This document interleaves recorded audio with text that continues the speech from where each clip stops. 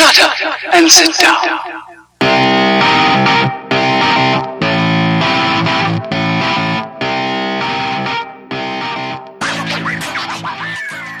Hello strangers, and welcome to episode 66 of Strangers in a Cinema, or the episode in which all the Jedi die. Pete, do you get that joke? Or? Yeah, see, you tried to explain this to me before we started and I didn't get it then and I still don't get it now. Tell me, what the hell does this mean? Well, there's an order. The Order 66 is given during, I think, Attack of the Clones. Correct me if I'm wrong. I know it's in Attack of the Clones. Is given, and all the Jedi get killed by the clone Correct you if you're wrong, as if I'd be able to. Yeah. So yes, welcome to episode 66 of Strangers in a Cinema, as I already said.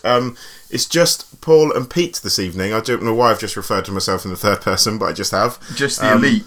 Yeah, top boys. Jack's been held up at work, and it's just the two of us. So it's a bit weird, to be honest, with just the two of us sitting in this room. It's back to the old school, Paul. It always used to be just the two of us in this lonely room over here, talking into a microphone, hoping that someone would give a shit about the thing that we were doing. But it doesn't mean that anything's lost this week. We've got all the normal sections coming up, starting, Paul, within the foyer. Before we start within the foyer, can I just tell the listeners home, I do have a bit of a cold and a slight tickly cough, so if I start coughing, apologies, but I just thought I'd give you the heads up. Pray continue. Well, that's got the momentum really kicking into a high gear. Yeah, so in the foyer this time, we're thinking about the film that we're going to have as one of our two features this week, which is Justice League.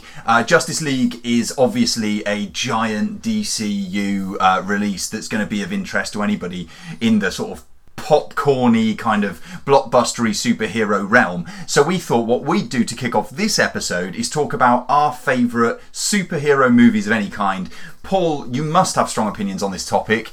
Pray tell me what they are. I think it's a close run thing. I think there's two that spring to mind for me, Pete. There's a number of good ones, I think, but ones that really stay with me would be X-Men 2. Bryan Singer's second X-Men film, which I think is still to this day is fantastic. I think the first one left me a little bit cold. I thought it was decent, but didn't really have enough, ratchet the action up enough. But the second one I thought had excellent villain in Brian Cox as General Stryker. Wolverine got a bit more of a chance to shine, and the action just went nuts, and I really enjoyed X-Men 2. It's still one of my favourites. Do we have an ample amount of sort of God's gift to the universe, Jean Grey as depicted by Famke Janssen in X-Men 2? She's in it quite a lot, Pete. Yeah. Well, that's enough for me then. Yeah, I've seen that film, but not for a little while. I rewatched the first one recently, and yeah, maybe as you feel, I think sections of that are a lot more interesting than others. But it was weird to go back all the way to the year 2000 when that thing. It's weird, and how small is Hugh Jackman in that film as well? Yeah, I mean the guy's I think younger than I am now in that film, which is a really weird thing to think about. So that was one of them. What was the other one? The other one is Batman Begins. Yeah, I'm with you on that. The start of that trilogy was something special. Well, it's just, right? And I think, we were talking about this off air. Is when I was waiting to get married in Mauritius. It hasn't gone away, listeners. I'm sorry. I've still got a little bit of mileage in it yet. I managed to catch the back end of Batman and Robin and the first half of Batman Begins. And when you see it like that, you realise what a momentous achievement Batman Begins actually was. To drag the Batman franchise back from just absolute drivel in Batman and Robin, and then to do it so well. And I think actually, like, for all of Dark Knight Rises' faults, I quite like that it brings the story back full circle to Batman Begins, because I think as much as I love Dark Knight as well, controversially, I also love Dark Knight Rises, but Batman Begins I think gets forgotten because of how big a film Dark Knight was. But I think Batman Begins just how they grounded the superhero genre, made him genuinely had no superpowers but just could fight, and the way they trained him and the motivation they gave him, I thought was brilliant. It's got such a sort of thrust, like a sort of directional kinetic thrust to that movie, with even like the monorail leading towards Wayne Tower or whatever, towards the climax, and the way that like all the action sort of builds to something. One of the biggest problems I had, I think, with The Dark Knight, the following film, was the way that it sort of came, well, two things. One, that it split the action amongst too many characters, and secondly, the fact that they ended on that silly like boat dilemma scene that I just don't think works very well. That seemed more akin to the Riddler than the Joker, to be honest, that kind of boat dilemma thing. But yeah, it didn't really work for me, and I know it did for other people more so. But yeah, I'm with you. Batman Begins, and the moment when Christian Bale on the top of the building, someone says, "Who are you?" and he says, "I'm Batman." I mean, it's just fantastic. Like, really ignited a passion. And Scarecrow was genuinely terrifying for as that, well. And sort of interesting, Paul, that you've brought that up now, and I'm thinking about that and feeling so good about Batman when we're going to go on to Justice League and like how far Batman's fallen, but that's for later on, I suppose. From my What have you side, got, Pete? Yes, because you are not normally the biggest fan of these films. No, I think that would be fair to that's say, true. I mean, you've mentioned one that I would have mentioned myself, which is Batman Begins. I would say also recently we reviewed Thor Ragnarok, and I really, really enjoyed that. Just because, as I said at the time, it didn't take itself seriously. People criticised it in some circles for maybe being too silly, and my response to that is this stuff is all inherently silly, and I'm glad that Taika Waititi recognised that and made a film that sort of I agree did that entirely, justice. and I think in the fullness of time, maybe after another couple of watches, I think it will sit quite high up on my list. What else have you got there? I don't know. I mean, there are a number that could compete for this, and maybe none of them I feel are perfect by any means, but I think I'm going to come out on the side of Wonder Woman. And I know this is controversial, but only for me. Like, everyone else loves it. Well, I don't know. I mean, not everybody loves it, but you're right. Like, there is sort of a groundswell. There was a groundswell of support for that, and I think for Gal Gadot in general, and we'll come back to her again with Justice League, for Patty Jenkins having a female in the director's chair. There are problems towards the end of that film, as we discussed when we did our review at the time. However, I think for the heart that is possessed in a film that exists in a landscape of so many quite sort of dour, self-serious superhero films, especially the DC, especially the recent DC exactly, output. Exactly the point I was going to make. Especially in that universe when Marvel are doing so many more sort of fun things with Guardians and with Thor Ragnarok and so on. I really enjoy Wonder Woman. I loved her. I loved a lot of the humour in it worked for me. Not all, but a lot of the humour worked in it for me. So it's affected by the closeness, the proximity to the release of that film, and maybe in 5 years' time I'll reevaluate my opinion. But for now, I'll go with Wonder Woman in this section. Cool, excellent. Well, that's pretty much it for In the Foyer this week. Let us know on our Facebook page if you disagree with our likes or dislikes. Logan probably would factor in there, but I don't know whether it's strictly a superhero film or not. It counts. Logan would certainly be up there for me as well. But again, I've not seen it as much as some of the others. The Incredibles. I wanted to give a shout to The Incredibles. I like that. Well, The Incredibles 2 trailer's just dropped, hasn't it? So right. The Incredibles is also very good.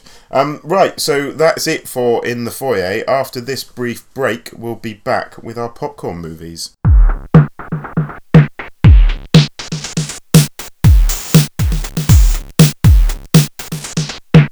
It is that time again, listeners, for Popcorn Movies. Paul and I fire back reviews of films that we watched in the last 7 days. We've got 2 each this week. Paul, do you want to start? Do you want to go second? I'll start. Okay. Why not? What have you got? Good. I've got one of my favourite contemporary horror films this week that I rewatched. This is Drew Goddard's Cabin in the Woods. I thought you were going to go for House of Wax with Paris Hilton. No, although I have again rewatched that far too recently for my liking, to be honest. Tell us about Cabin in the Woods. It's been a while. I've only seen this once, maybe twice, and liked it quite a bit. I know there was a lot of good feeling towards I think Cabin in the Woods is for me... it's kind of comparable to Scream as a deconstruction of the horror genre. So to set the scene, basically there is a cabin in the woods that looks remarkably like the cabin from Evil Dead, entirely deliberate. A group of teens, including a young Chris Hemsworth, who actually looks skinny in this film. He's not, but comparable to Thor. Before he got on the roids. They go and stay in a cabin in the woods, and things start to go wrong. They get attacked by this kind of redneck hillbilly family, and they start to die off. But all is not what it seems in Cabin in the Woods. And spoiler warning, events are being controlled by this kind of weird government agency thing down below. And basically they are organising sacrifices to the dark beings to stop the world ending. Who's the guy? Is it Ed Harris in this? No, Richard Jenkins. Richard Jenkins and Bradley Whitford from The West Wing, and more recently Get Out is the film I'm thinking of. I was going to say, I thought it was directed straight at me. But no, I think with the impact of the first time you watch it gone, it doesn't quite have the same effect on multiple viewings as it does. I still think it's a very, very clever, well-constructed film. And like the way it explains that teenage characters' stupid actions is very good. So like they'll be injecting pheromones to make them horny, and that kind of thing. And also what they play the characters against types. You've got characters that would initially be a jock actually are like a pre-med student or that kind of thing. So I think it's a very, very clever... It's a very sort of knowing film. It's a very knowing film, and it's co-written by Joss Whedon as well. And bits of it do feel like it could have been... In fact, the whole kind of shadowy organisation do feel a lot like the Initiative from season 3 of Buffy, which I think may well be... It's a deep cut. Yeah, it is, yeah. Which may well be a deliberate reference on Whedon's part. Right. But yeah, it's still... It stands up. It stands up very well. It's still a lot of fun, and if you haven't seen it for a while, I would probably recommend giving it another go, to be honest. So cool. Yeah, I'll go back to that one, I think. First one for me this week is... drumroll please, surprise, surprise. It's a documentary film. No way. This one is called Wiener, not to be mistaken for Wiener Dog, which I reviewed a little while ago, the Todd Solondz thing. This one is a documentary from 2016, directed by a pair of filmmakers, Josh Kriegman and Elise Steinberg. I've looked around, I don't think they've done too much before this. It tells the story that I didn't know a great deal about of the guy is called Anthony Weiner, who was a disgraced congressman who accidentally tweeted from his own Twitter account a picture of his bulging semi-erect penis through his boxer shorts to his followers when he was trying to DM someone or whatever, send it over a dating app or what have you. This sort of talk... Wow, so good job. Yeah, good this job. kind of... Yeah, he sabotaged his own career in Congress. He'd been there for, I think, 7 straight years. I think he was one of the youngest ever congressmen and had this sort of glittering, trailblazing political career, which he tore to shreds. The film, though, focuses on his attempts to redeem himself in the public eye as he runs for the 2013 mayoral position in New York City. So obviously, does something else go wrong? Is this the guy that I'm thinking of? Leaky is the way that you would describe his career. There are leaks on leaks on leaks. Just when you think he's stopped leaking, more things leak out. Throughout this, he is accompanied. Well, most of the time, he's accompanied by his wife, Huma, who also works as a close aide to Hillary Clinton, and this becomes increasingly important and significant to the machinations of his political career because Huma, at a certain point, needs to almost make a decision between standing by her man, which is what she did originally, and saving her own political career when it seems as if Hillary Clinton and her staff may be presenting her with a sort of ultimatum. Either you're attached to the leaked, sexy pic sexting guy, or you stay with the campaign for the presidential election going forward that would be the 2016 presidential election that we've just had. Yeah. Right? So it's very much tied into the sort of contemporary political landscape. But what you get in this documentary is all of this behind-the-scenes stuff that you might have only touched on in films like The Ides of March, for example, which I didn't like a great deal. But, where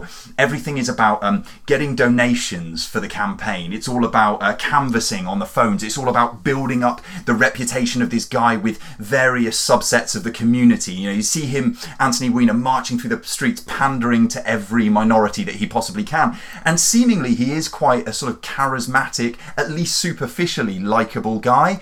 But throughout there's this weird question that needs answering, which is like, as a journalist I think presents directly to him in a TV interview, what's wrong with you? Because it seems like there's something fundamentally wrong with his relationship with both sex and power, and maybe this speaks to a number of the other situations that we've seen, whether it's Harvey Weinstein or Donald Trump or whoever else in Kevin Spacey and stuff recently, where once an individual has power that has the ability to corrupt and has the access to females or males or people of sexual attraction to them, problems ensue. And really intriguing, entertaining documentary. It's called Wiener. I'll stop talking about it. It's from 2016. It's currently streaming on Netflix. So if you want to check it out, you can do. Paul, what have you got second?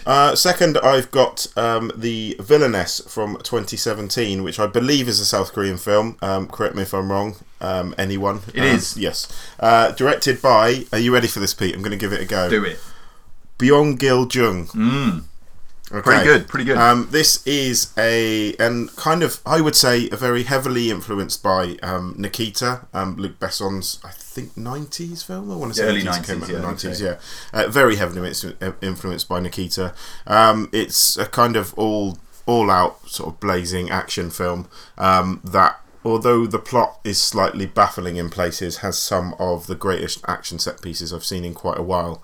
Very kind of frenetically shot, as you'd expect from sort of South Korean action cinema, I guess. Very, very, very well shot. Everything's kind of quite up in your face. I think if English isn't your if Korean isn't your first language, I think you might struggle to follow the plot a bit. As I've said, it was baffling a bit in places. It may just be me. I was a little bit tired when I watched it, but ultimately it doesn't really matter. It's more spectacle cinema than it is anything else. And if you are a fan of action cinema, then definitely check out The Villainess. And I will keep it that brief, Pete, and hand back to you. Nice. Young director, like 37 years old, old Byung-gil Jun. So what else has he made? Is there anything else of note? Yeah, I just had a look. Confessions of Murder, Action Boys, The Villainess that you're talking about, and something called Bandhobi. But I've not heard of those. I've not seen those. But then he's only 37, so maybe the best is also still to come with this guy. And The Villainess is out now on home release. So cool. Well, I'll check that out for sure then. Yeah. Second for me this week is a film that one of those that I've been intending to see, but never really the moment never grabbed me. I guess it's been streaming for ages. From 2012, this one's called Smashed, from James Ponsoldt, and I just want to say a couple of words about the director James Ponsoldt because if we go through this list, The Spectacular Now was one of his films. Paul, very very good. I liked it like The Spectacular Now. Quite a lot. Yeah. Then we've got The End of the Tour, which is the David Foster Wallace thing with your boy who can't do romance in any film. You know, the one, How I Met Your Mother, that big one.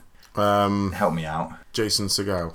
Jason Segel, Jason that you Segel. always call Segel. Jason Segel playing David Foster Wallace to sort of, I think, limited effect. Jesse Eisenberg's in that one. Quite good, quite interesting. Then The Circle. No. So, mixed bag from James Ponsoldt, I think, overall.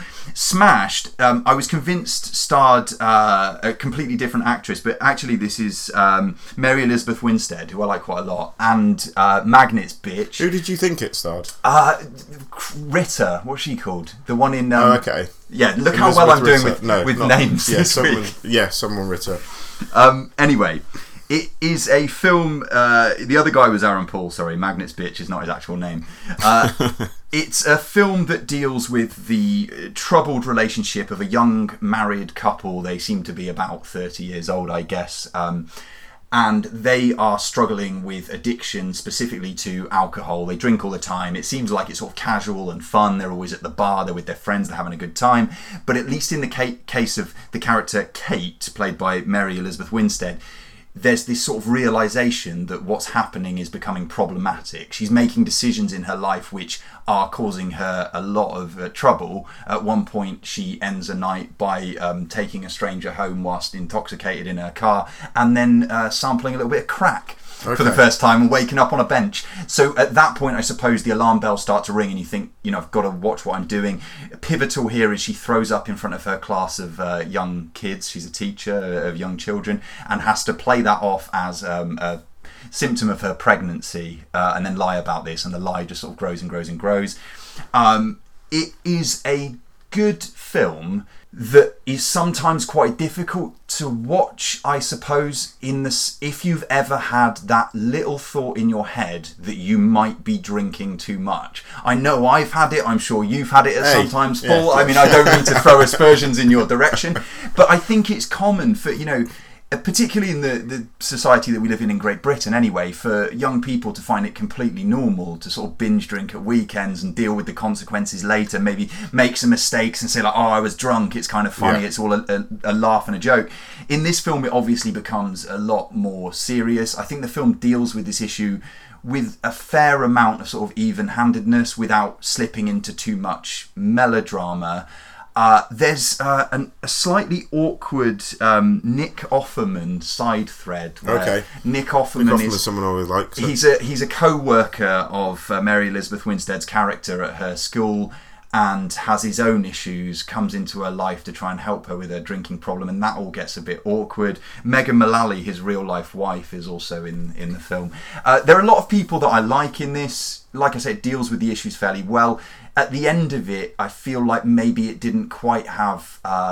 it didn't quite know where to go. And it's very difficult, I think, for a film like this, or what was that one, Win It All, that we watched about the guy who had the gambling addiction. It's very difficult to sort of stick the landing on a film like this without it just being sentimentalized, towards the end, to conclude these stories, because these kinds of stories, they don't end here. They're lifelong stories, really.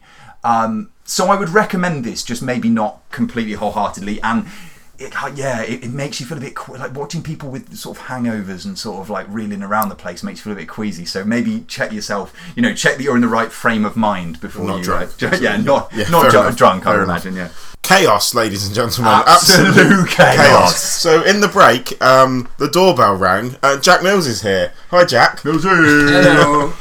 I am here. Yes. Well, thanks for coming. Oh, that's quite all right. I'm glad you've appeared this evening. It's good to see you. Yes. I believe Jack's first words were "I'm dead," which bodes well for this section of the show. He's not had the best day at work, but he is very keen because he knows we finish the section we normally talk about it. He is very keen to talk about the Have You Seen film, because I think Jack's still got one over on Pete because you haven't watched Le Grand Delusion yet. That is correct information, Paul Anderson. Yeah, we've already put this off for a week and I have still failed, so I am basically going to act as the Michael Parkinson to this situation and interview you two fools about this film. We watched it together, didn't we? That you saw together, holding hands and then weeping openly. It's natural.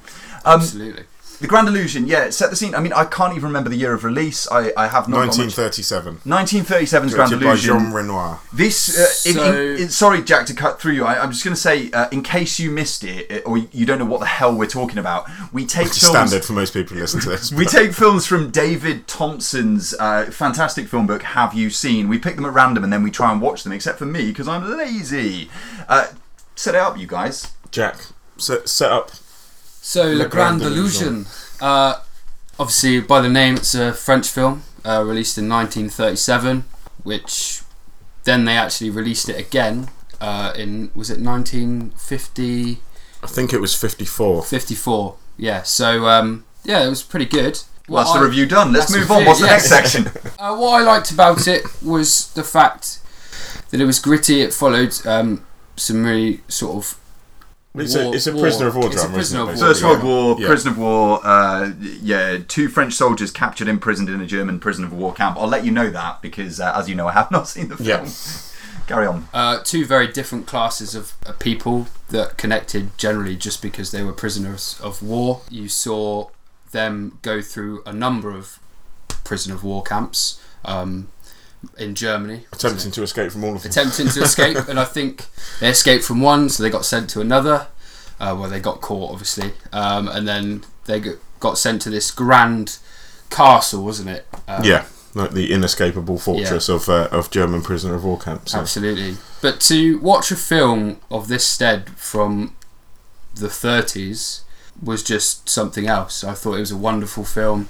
The characters were brilliant. Well, I think for me, it's like what defines a classic is whether it feels its age. And Le Grand Illusion certainly doesn't feel like a film from 1937. I would say the cast of characters here is fantastic. It's very, very snappily written. There's a lot of humour in this, and the characters do make it. And there's a lot of sort of self-aware jokes at the expense of the upper classes, sort of the officer classes, and that kind of thing. And actually, it is. I would say it.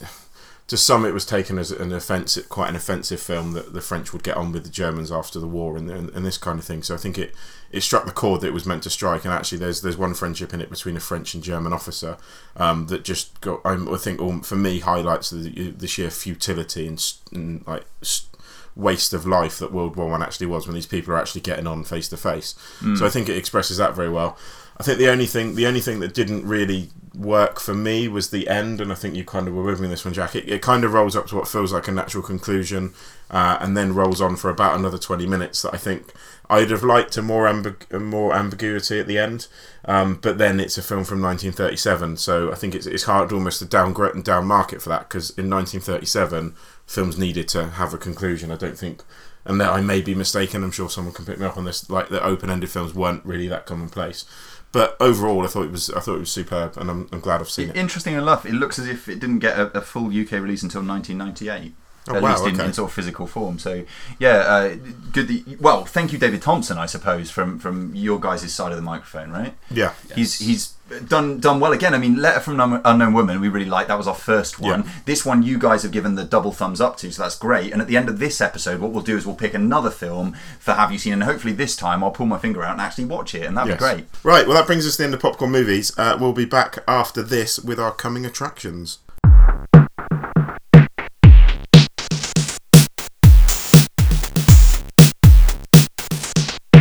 Oh would be good. Right. Anyway, so back to task now. Where were we? We were on coming attractions. We were indeed, Paul. We were indeed. We're excited about some films that are coming out. Shall I go first? Yes. So what I've got is a film that was released early in the year in its native Japan. The name of this film is Anti-Porno, and it comes from the director Sion Sono, that people might know, if they're into such things, as a sort of crazy, taboo-busting, sort of incredibly artistic, oft homoerotic filmmaker who sort of throws a lot at the wall, and some of Ron Howard, a bit like Ron Howard then. Kind of, yeah, with different drugs. I don't know. I'm aware of him through films like Love Exposure and The Suicide Club, I believe it's called. Some really like visually arresting stuff. This one, apparently, the synopsis is: Japan's oldest major movie studio asks a batch of venerable filmmakers to revive its highbrow softcore Roman porno series. So strap yourselves in. If this one gets a release, which I would imagine will be not non-cinematic in the UK. Maybe not anywhere, yeah. Yeah, you'll be able to find it, I would say, streaming within probably a couple of months, if not in the sort of dark, shadowy corners of the internet. Sion Sono is a filmmaker worth paying attention to, at least to form your own opinion, so I would recommend it from that vantage point, if nothing else. Paul, what have you got? Well, thank you for that, Pete. I've got Tomb Raider, directed by a man with one of the most incredible names of all time. I believe his name is Raw Uthog, which I think is an amazing name. And if it's it should strike fear into the heart of his enemies, to be honest. And yeah, so this is his reboot of Tomb Raider, which they've tried to film before. I think Simon West directed the original. I may be wrong. I'm coming off the back of Con Air, with Angelina Jolie in it, and I wasn't a big fan of either of the two. I think there's two Tomb Raider films previously. I don't think they worked particularly well, because they were a bit crap, really. This one seems to have more in tone with the recent rebooted video games. Alicia Vikander's playing Lara Croft this time round, and I would say certainly looks the part, and is a match for her computer generated character. Pete, I'm actually, I've heard a lot of sort of negative stuff about this trailer. I'm quite looking forward to it. I know it's a video game movie, and I know they don't have a very good track record, but I just think it looks the part. It looks like the game, which for me is a good start. The games are quite silly and over the top anyway, because the reboots of the games that you mentioned have been so sort of commercially and critically successful that it feels kind of like the right time for a film like this to be released. I guess the only concern I had early on is that although Alicia Vikander I think is a very fine actress, I wonder whether she doesn't strike me as a person necessarily who has the sort of metal, the kind of spunk, I don't know, to pull this off. Whereas Angelina Jolie, with all the sort of vials of blood around her neck and stuff like that, you know that she can sort of handle herself physically. Maybe Alicia Vikander is going to prove me wrong and is going to be perfectly suited to this role. I think it probably will be throwaway fun or ultimately just rubbish. But I'm kind of hopeful. Dominic West in this one as well. And, Dominic West and plays Nick Frost. So some Dominic other West people plays Lara Croft's dad, I think, in this one. Yeah, I'm kind of hopeful. I've enjoyed the recent video games. I'm kind of hopeful because at least it's nailed the look. Whether it's any good aside from that, I don't know, but I'm hopeful. The screenwriter, by the way, is also screenwriter for Captain Marvel, for what it's worth. So should be an some links there, and definitely watch this space because we'll have a big review when it comes out. So looking forward to that one, Tomb Raider. That's next year, isn't it? March, I think, is the drop date for that at the moment.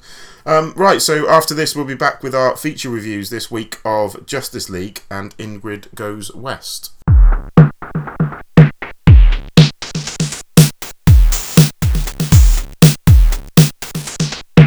And back we are with our first feature review of Zack Snyder's Justice League.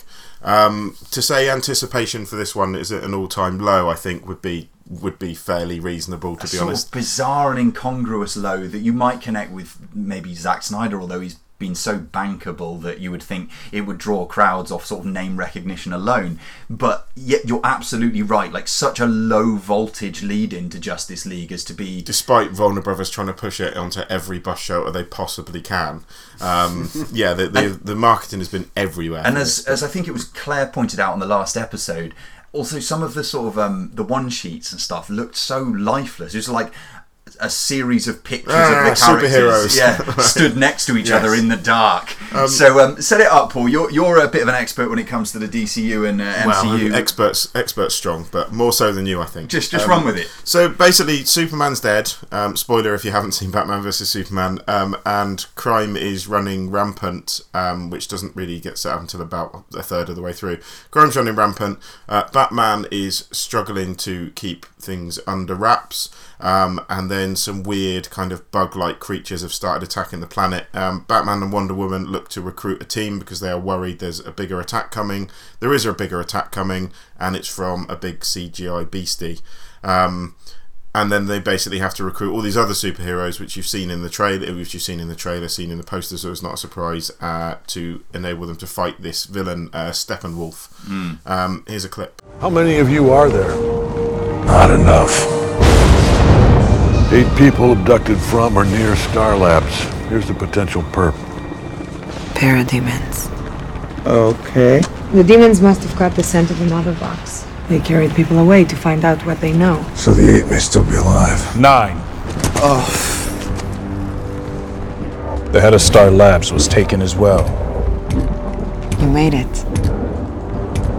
So we've got returning here Ben Affleck from Batman vs Superman playing Batman. We've got Gal Gadot, obviously, who was so successful in her debut as Wonder Woman in her own film, although she was in Batman vs Superman as well in a little tiny role. Henry Cavill, the world's least interesting man, is still playing Superman.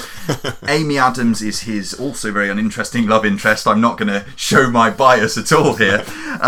Then we've got Ezra Miller debuting as the Flash. I would say that's fair. Near enough. He flashed into shot in Batman vs. Flashed Superman, in and flashed out. We've got... it's a bit awkward that there's a character called the Flash in the current film climate, no? Anyway, Jason Momoa here as Aquaman on the scene, which always seemed like it was going to be a difficult marriage with the screen, but we'll get onto that in just a moment. Jeremy Irons is sort of sitting around tapping on the computer as Alfred. Anybody else? Connie Nielsen, obviously, and J.K. Simmons, and Kieran Hines as Steppenwolf, that you've just mentioned there, being the big threat here.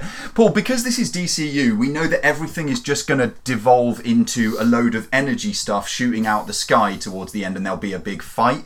Apart from that inevitability, which fully happens here, I don't even know where to start with Justice League. Let's kick off with the characters. I mean, who are you interested in? Who grabbed your attention in this movie? Who works? Who doesn't? What did you like in terms of characters? I think... Because that's what this is, right? I think you need to separate the two. I think I was interested in certain characters, but I don't think any of them particularly worked in the context of this just mess, to be honest. I thought the 3 people I'd most liked, I think, were Ezra Miller as the Flash. He was quite good fun. Jason Momoa's screen presence was enjoyable, and Gal Gadot again as Wonder Woman. I thought they were having a good time. Ben Affleck this time round, I thought, was one of the better things of Batman vs Superman. For me, seemed a bit bored this time out, and it appeared to be phoning it in. So yeah, but the problem is they've and this has been said many times before, they've just rushed to try and put all these characters into a film. There's no real establishment of any of them. The film just starts. Right, but then we've got probably an hour of trying to rectify that situation by jumping to, here's Aquaman, here's a little bit of backstory about Aquaman, here's how he integrates with the little world and now he's going to come on board. Oh, here's the Flash, here's how he integrates with the world and he's going to come on board. And by the way, the Flash thing seems so influenced by Spider-Man Homecoming that it's ridiculous. The way that we've now got like a comic relief kind of wisecracking character. Gal Gadot, okay, that was established with Wonder Woman, so that's something going for this movie. But then don't you feel like really problematic here are 3 characters, I would say. Batman has never been less interesting to me. I'm so done with Batman now. I need a long break from Batman because I feel like, as you were saying, Ben Affleck, it feels kind of phoned in here. It feels tired. It feels completely free of any discernible charisma. And unless you put him beside Henry Cavill. My word, has there been a less engaging superhero in cinema? Like, not in my memory. The guy, I'm sure, is a lovely human being. I'm sure his friends and family get along with him just terrifically. But every time he's on so. screen. It's just make this end. And when they have the scene in the field between him and Amy Adams, it's like, what are we doing here? This is like one of the film's many problems, is the fact that you've got, as we've said before, as I've said twice before on the podcast, is because Joss Whedon stepped in at last minute for Zack Snyder. Joss Whedon apparently changed 15 to 20% of the film. I'll credit that to an IGN article that I read. And are they maybe the good parts? Well, no, they might be the good parts, but they also might be the parts that don't fit with the tone of the film. Right. Like, it's the common problem that I had. To an extent, I had some of the same issues with Wonder Woman. Definitely with Suicide Squad. It's just like they filmed the jokes afterwards and then tried to force them into a film that was meant to have a really dark tone. The thing is with the Marvel films is they kind of set a tone and stay there, rather than it jumps all over the shops. You've got the flat Ezra Miller is actually quite funny, has got some good one-liners, as is Jason Momoa, and then it's just, but they feel like they've been lifted from another film and put into this to lighten the tone of what is like just a CGI mess. Because the DCU has realised that, look at what Marvel are doing. Yeah. Look how light-hearted now sells. So let's try and do that. But we're not going to do it all the way because we've already got this self-serious stuff here. The problem isn't that Batman vs Superman was dark, and I have definitely said this before. It was dull. It was crap. And that's dull the problem. And boring. It's not the tone that's the problem. It's just it wasn't very good. So, but DC have decided, no, they need to be funnier. No, they just need to be better. And before we completely lose the section that we started on, which was characters, there's Ray Fisher, I believe, Iron Man, essentially in this. Cyborg. Yeah, I mean, don't get me wrong. Like that's not indicative of the filmmakers. Just Marvel and DC have spent years ripping off each other's characters. Sure, but I mean, if there's similarities between that character and Iron Man, as you say, like that can't be avoided if that's the source material. However, that character, there's nothing there. No. There's nothing to latch onto, and half of his body's CGI and sort of not very convincing CGI.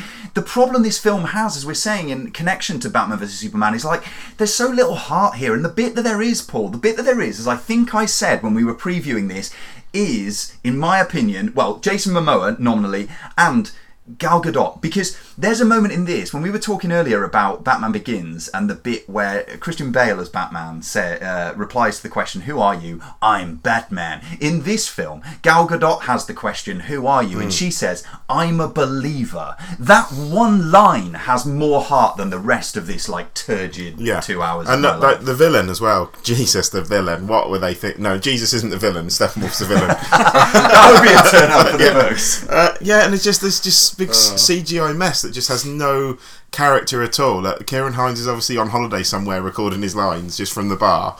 Will you do this? And it's just a big lifeless CGI mess. And again, I'm gonna quote Total Film on this one. They labelled him as Miss Steppenwolf, which I think was brilliant. Right. Because it's just again if they want to steal something from Marvel, don't steal Marvel's bad villains. Sure. You know, don't steal, because he is a terrible villain in this. There's nothing good about him. There's nothing, at all. and the minions that join Steppenwolf are just so boring. Yeah. Like we had in Suicide Squad. The putties from Power enemies that couldn't bleed because we got a 12A certificate or whatever. Man, it's dull. I thought maybe lessons have been learnt, because Wonder Woman, for as much as I don't like it as much as you, I still enjoy it. I thought lessons might have been learnt. But I was wrong. Paul, didn't you feel as I did when Gal Gadot's on screen? And I don't want to overlook the fact that I think the Jason Momoa Aquaman character can be interesting. Yes, can be in the future. There's potential, in his own movie, which I believe is coming. Yes, right? directed by James Wan. In fact. But when Gal Gadot got on screen, I just thought, can't we just have Wonder Woman 2? I don't want to go back to Batman. I definitely don't want to go back to Henry Cavill moping about. And also, that's the thing as well. The joke, the field scene. We digress. The field scene you're talking about. It's like Joss Whedon's obviously gone, "I'll write Henry Cavill some jokes." Not a good idea. No, absolutely not. The guy can barely animate his own face. And then on the jokes thing, on the humour thing, what about this kind of have your cake and eat it sort of attempt at self-deprecating humour when Batman is asked, "What's your superpower?" and he says, "I'm rich." I mean, you can't have it both ways. You can't then go like, "Oh, this is all a step of remove and ironic, and we're sort of knowing about these characters," when you've sort of bought so much into the very dullest facets of each of Superman and Batman. I hope both of those characters are left off the screen for 4 or 5 years, because it's gone way beyond the point of interest for me. And I'm sure there's still a fan base out there who want to see the next iteration of a Superman solo movie and the next director to take on Batman, but I think we need a break. I think we need to focus on other characters in the DCU. Maybe Aquaman, maybe Wonder Woman, of course. Maybe the Flash, yeah. And those that have some charisma. Yeah, the Flash probably coming in third of the ones that are present here, but certainly not second-rate Iron Man. Certainly Ben Affleck should never play Batman again. And Henry Cavill probably shouldn't play anyone again. Ouch. On that note, we'll be back after this with a review of Ingrid Goes West.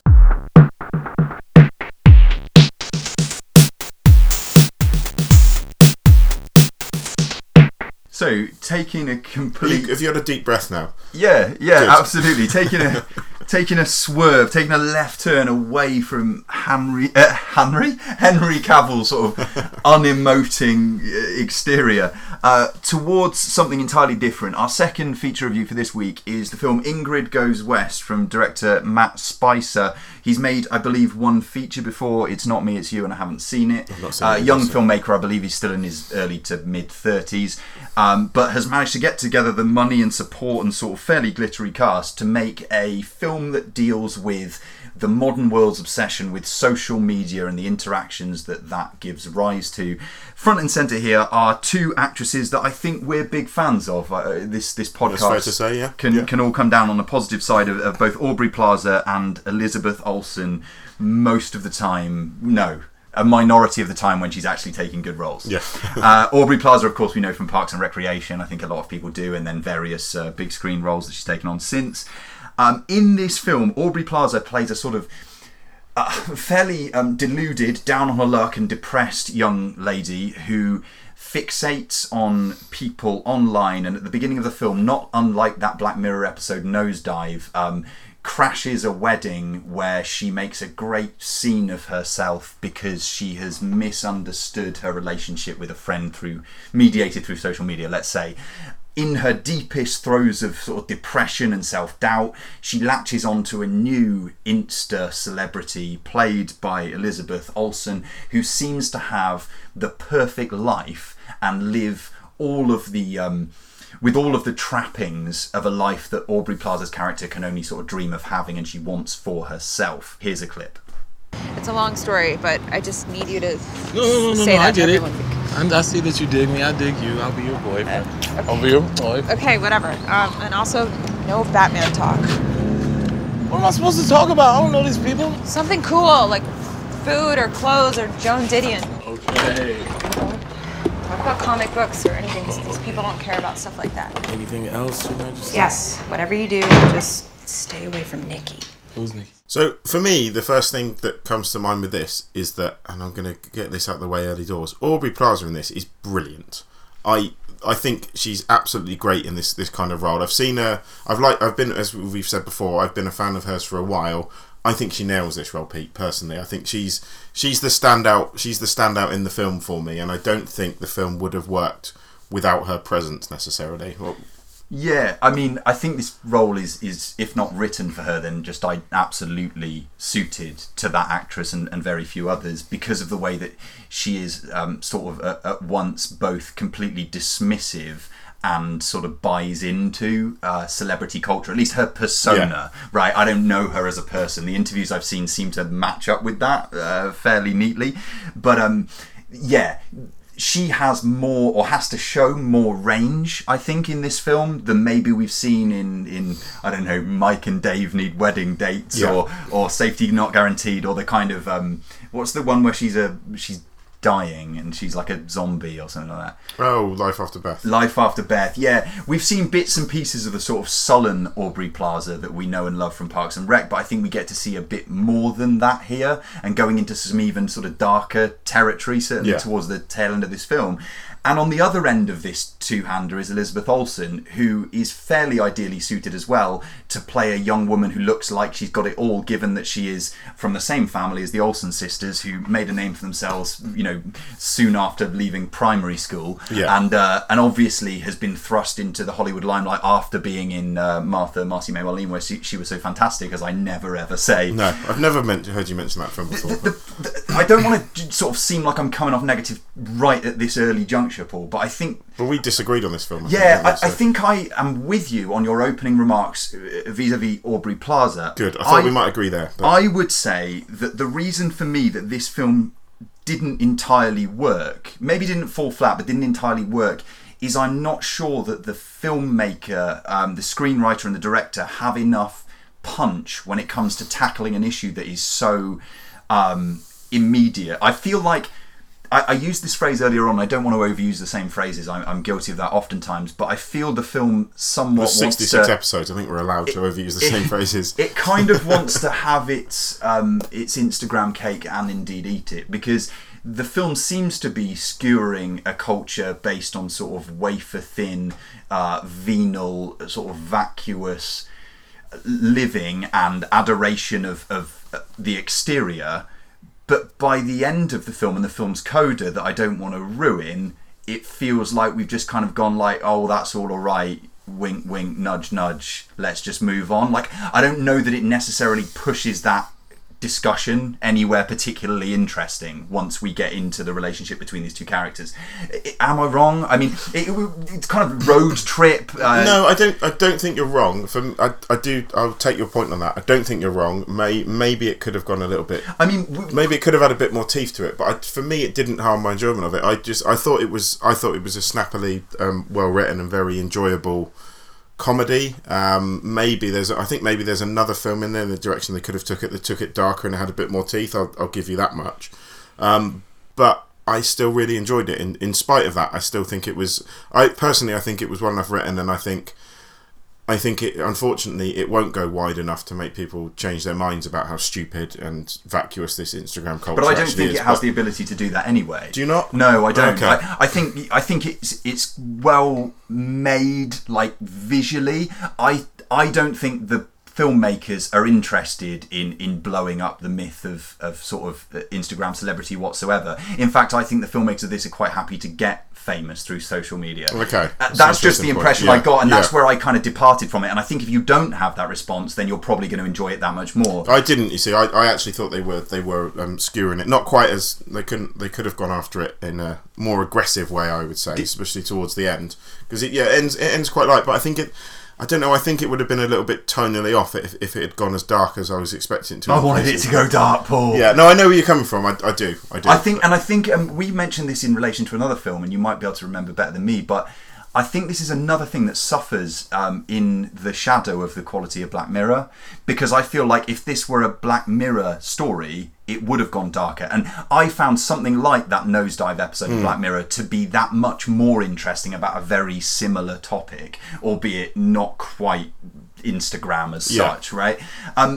Did you have the same thing as me though in this film, where you went, that one guy who's playing a landlord / possible lover looks a lot like Ice Cube? He did, yeah. It's Ice Cube's kid. It's Ice Cube's son. It's actually Ice Cube's son. Okay, fair enough. It's the guy, O'Shea Jackson Jr., the guy who actually played Ice Cube in Straight Outta Compton, and I was like, that's exactly why I know. Okay, that would make sense. And then we also had Pom Clementieff. Yes, from Guardians of the Galaxy. From Guardians, which was great too. Although she gets like next to nothing to do, and I mean that's not her fault, I suppose.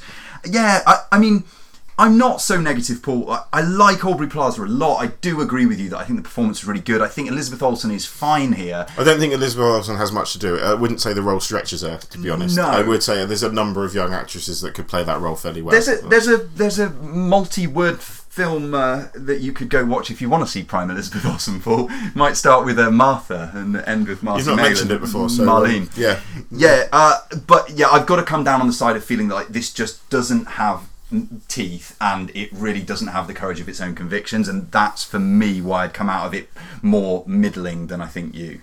I really enjoyed it. Thought it was, I'm repeating myself here, snappily written, a lot of fun, and with a great performance from Aubrey Plaza, so I would recommend it. And available now on disc, I believe. No. Available soon on disc. It's out in some cinemas somewhere. Limited release at the moment, but it'll be on disc shortly, and I'm sure that this will be coming to the front page of your Netflix very, very soon, and it will be trending on Netflix and trending on social media, and I rest my case. Hashtag Ingrid Goes West. Right, before we go then, this week, we need to do Have You Seen? We're going to be a little bit stricter on this one and actually do it this week. Are we not, Pete? Yes, we are. Yes, we are. I can't go slagging off films and then not doing my Otherwise, homework. I'm going to find a book that is 110 ninja films or something, and we have to 110 ninja sequels, and we have to watch through those. 110 little scene 80s horror sci-fi mashups. Yeah, 80s horror ninja sci-fi mashups. Fantastic. There we go. Yeah. Right, Jack, do you want to pick... I don't know who picked the page last time. I can't remember. I did, but yeah, I'll pick it again. Okay, go for it. So we're between 1 and I think about 1,000. 243. 243, the man says. The anticipation Paul, is building. talk amongst yourself whilst I'm finding this What page. could it be this week? If we've seen it this week, are we going to watch it? Because last time we did this, 7 we came had up. 7, didn't we? Yeah. I think whatever it is, we should watch it. Whatever it is, I think whatever absolutely it is, we happy. should watch it and talk about it. Really I see no excited harm in about you making that decision, sir, because Go what on. we have got is the 1964 film Doctor Strangelove. Oh, it delightful. means the homework or the have you seen section for all three of us guys is Doctor Strangelove, and we will talk about that on next week's show. Yes, and we will also have feature reviews of Mudbound, the latest Netflix release. That's what I'm looking for. I've gone all the way through without struggling with my throat and managed to get to the end, so I'm quite proud of that. The latest Netflix release, Mudbound, and Film Stars Don't Die in Liverpool will be our feature reviews next week. In the meantime, catch us on Twitter at Strangers Cinema or Instagram at Strangers in a Cinema. I've been Paul, and goodbye. See ya. Shut up and sit down.